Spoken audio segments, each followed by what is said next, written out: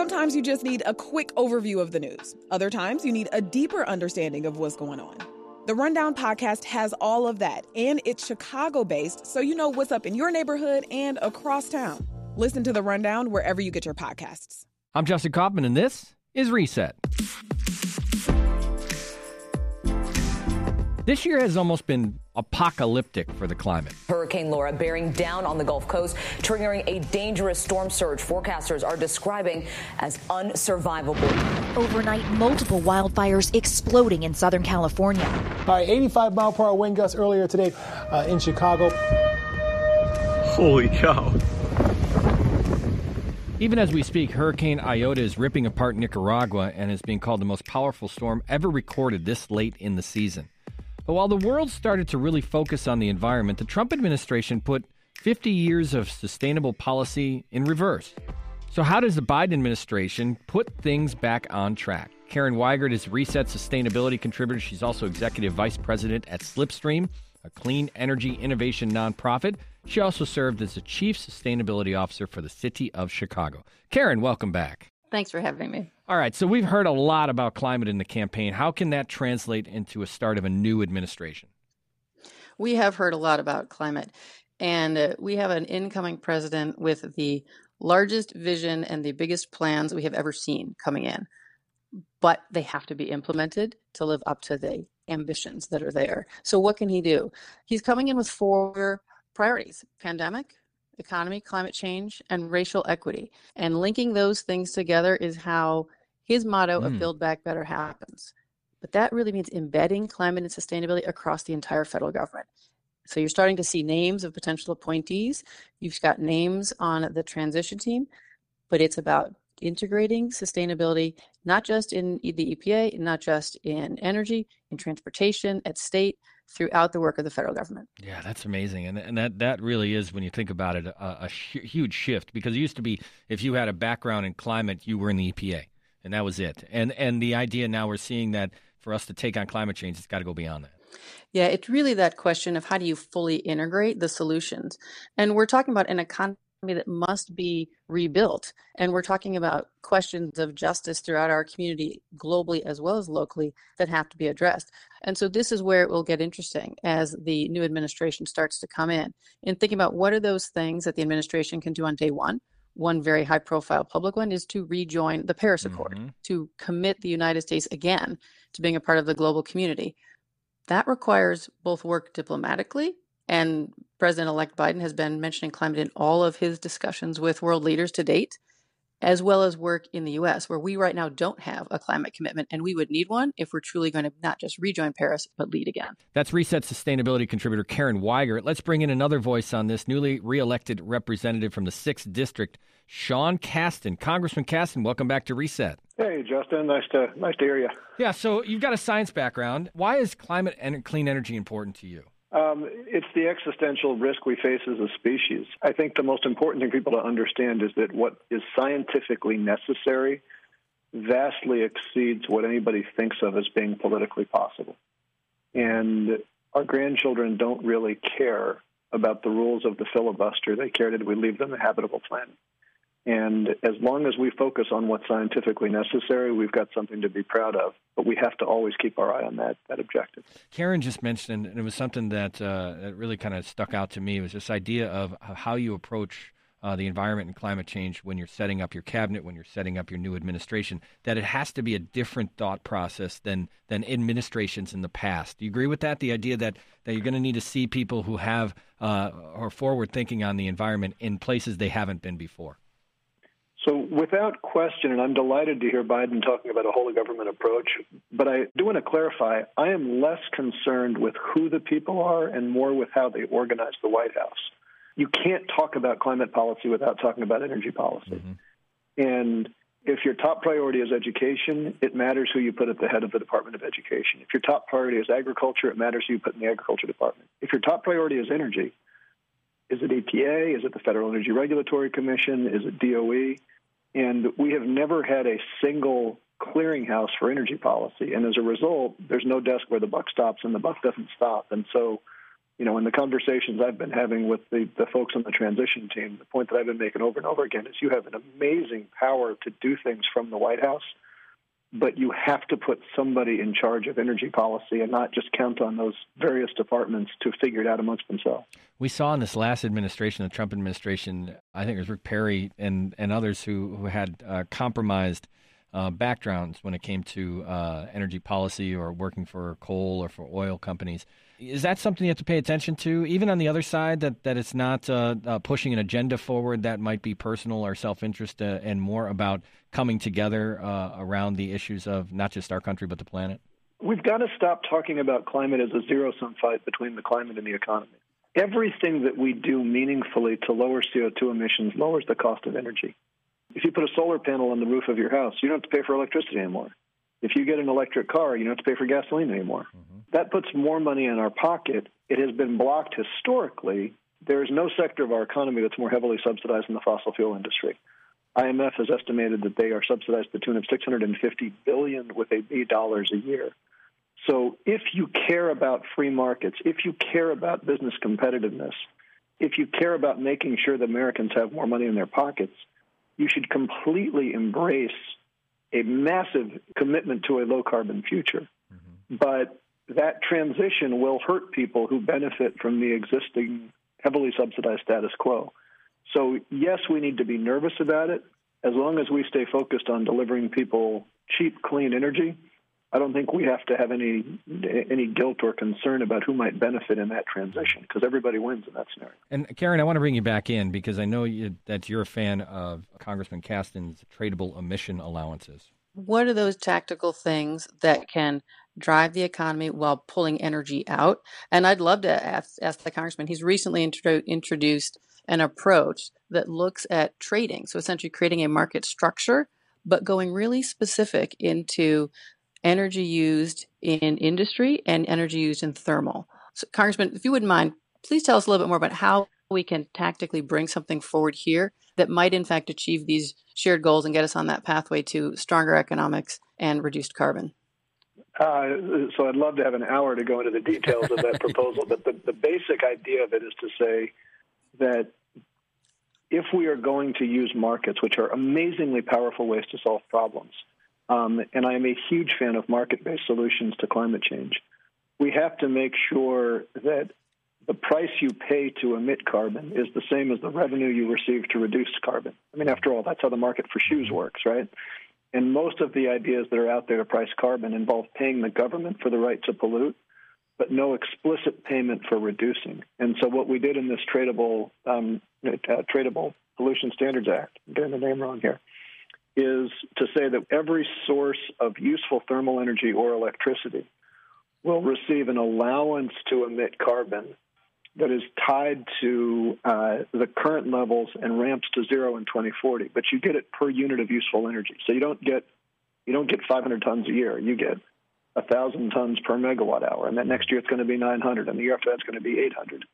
And you now have a right to pollute some, but you're going to have to steadily reduce that down. And the big benefit it does that I would submit no other carbon bill does is it provides a direct cash payment to people who put solar panels on their house, who build wind turbines, who invest in efficiency, because those people now can say, okay, I've got to find a way to raise the investment capital to do this, and now I have a long-term source of cash flow that I can use to bring that forward. Because once those assets are built, they're always going to be more economic. Yeah. So it ties it together, and we'll be reintroducing it within moments of the 117th Congress being sworn in and see if we can push for it in the next session.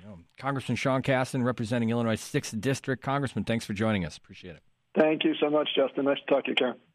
All right. Karen, many in Congress are also working on how climate and the environment impact foreign policy. One of them, our congressman right here in Chicago, Mike Quigley, who represents Illinois' 5th District. Congressman Quigley, welcome back to the program.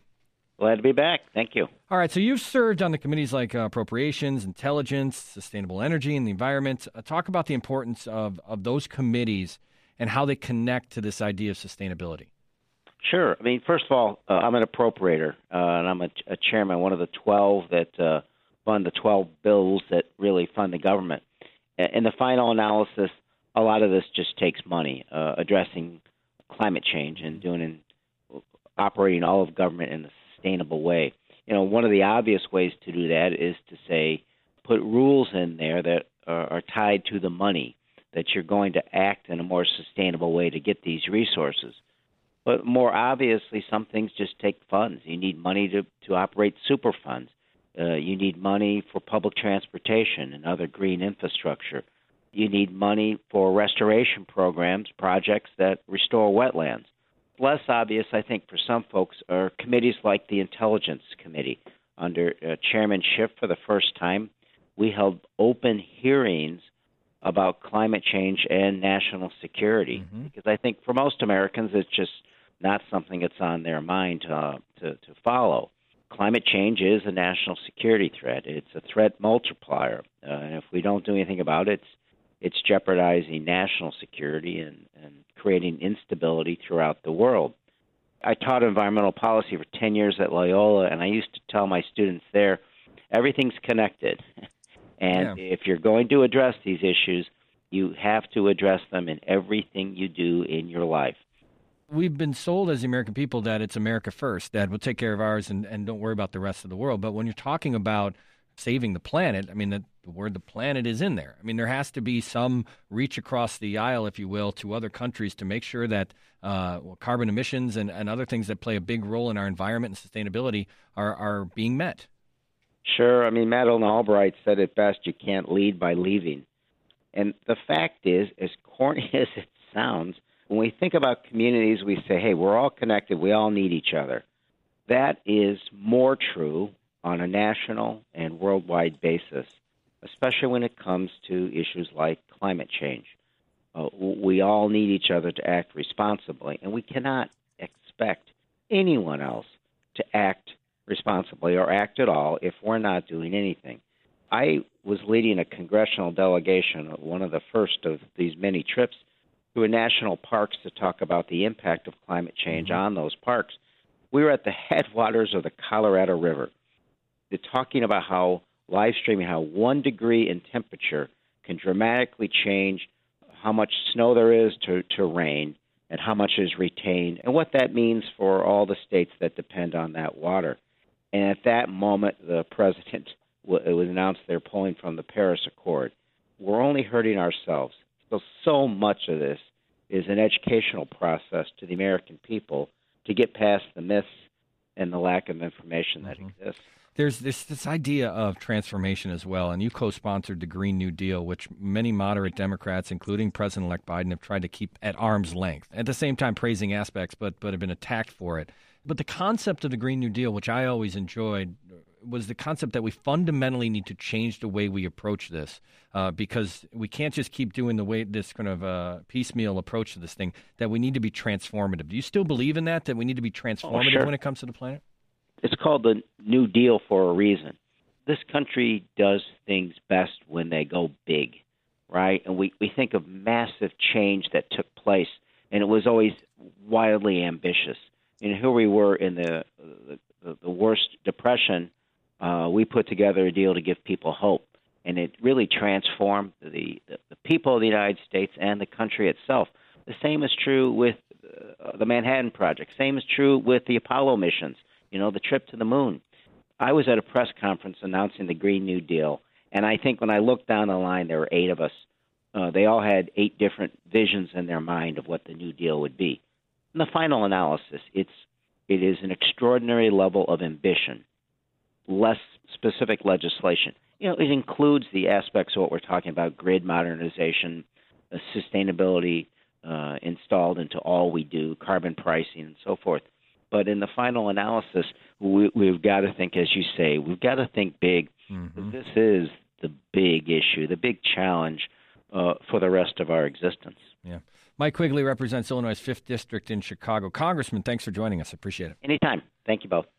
All right, so Karen, that's fascinating that in military circles, climate change and the environment isn't some controversial topic. It's not new. That's true. And it was interesting to hear Congressman Quigley remind us of this. And it hasn't been controversial actually for a long time. I think it's under President Bush, George W. Bush, that the military really identified climate change as a threat. It's essentially referred to as an accelerant of instability.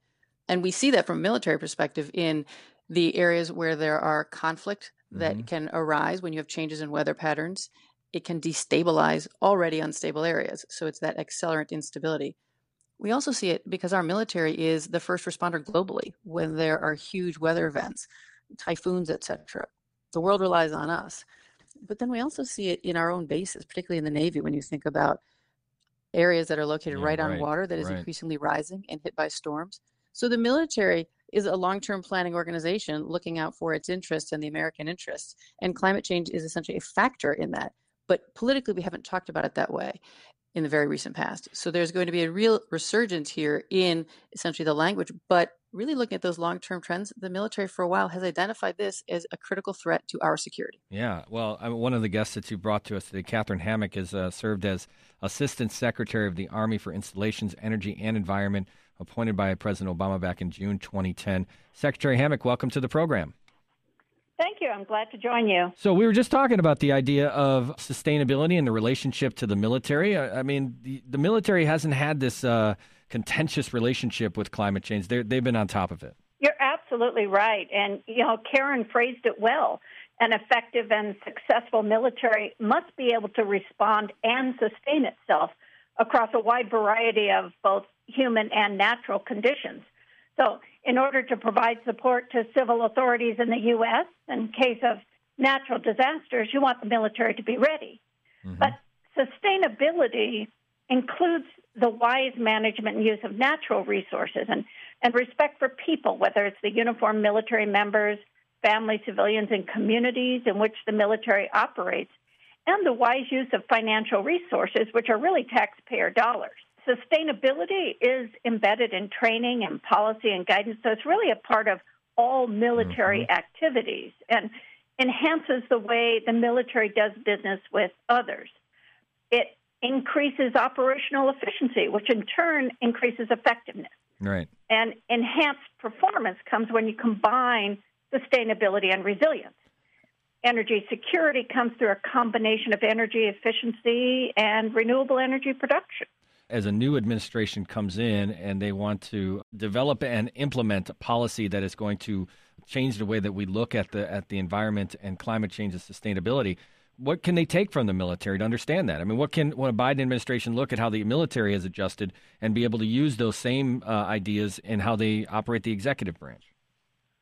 Well, when I was in the Obama administration and working in the Army led the federal government in partnerships with the private sector for energy efficiency, obtaining over $1 billion in private sector capital, all of which was paid back out of energy savings. And additionally, I instituted a renewable energy program focused again on private sector capital investments, attracting another $1 billion, making bases more ready and resilient to meet the needs of this nation. So I think when we look at the Biden administration, we're going to see the reemergence of some of those policies that were really focused on engaging climate change at the forefront. And certainly one of them is rejoining the Paris Agreement. Yeah, right. Catherine Hammock was Assistant Secretary of the Army for Installations, Energy, and Environment in the Obama administration. Secretary Hammock, thanks so much for taking some time to talk to us today. Appreciate it. Certainly. Thank you very much. Well, we could talk about the military, we could talk about security, we could talk about all of things, but it always comes down to the economy and the American economy. So joining us now to talk about how policy, business, and justice intersect when it comes to the economy is Delmar Gillis. He's the Chief Operating Officer at the nonprofit Elevate Energy. Delmar, welcome to the program. Thank you. It's a pleasure to be on. So what does Elevate Energy do? Elevate is an organization that ensures everyone has access to clean energy, clean water, and clean air.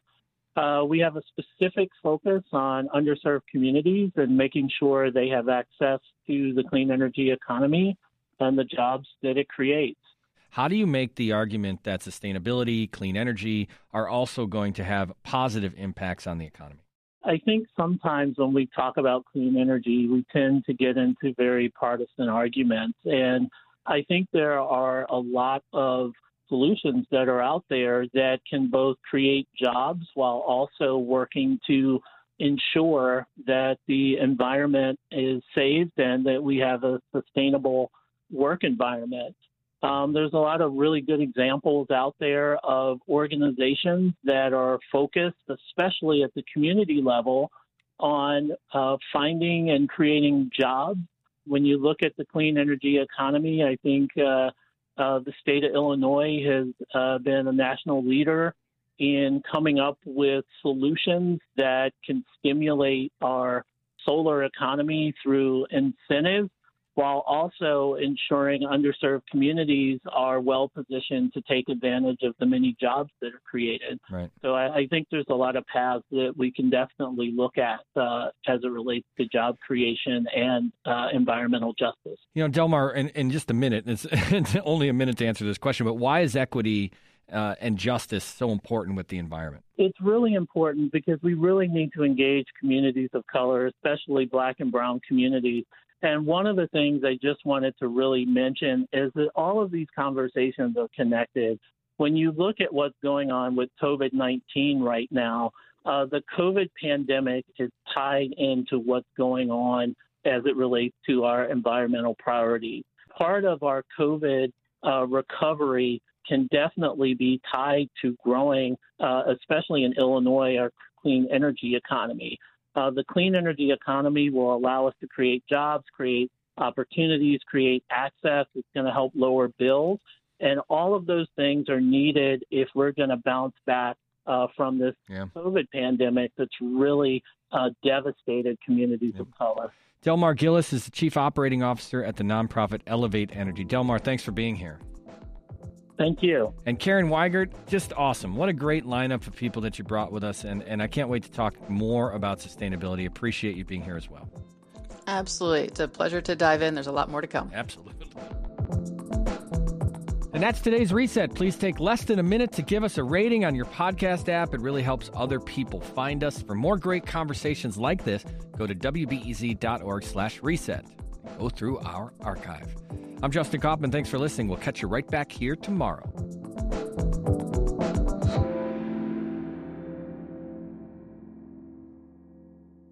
If you need a break from the news, WBEZ's Nerd App podcast is here for you. Our show is all about delight. We laugh about what's happening in pop culture and feature thoughtful interviews with fascinating people. We even have a monthly book club. Listen to Nerd App wherever you get your podcasts.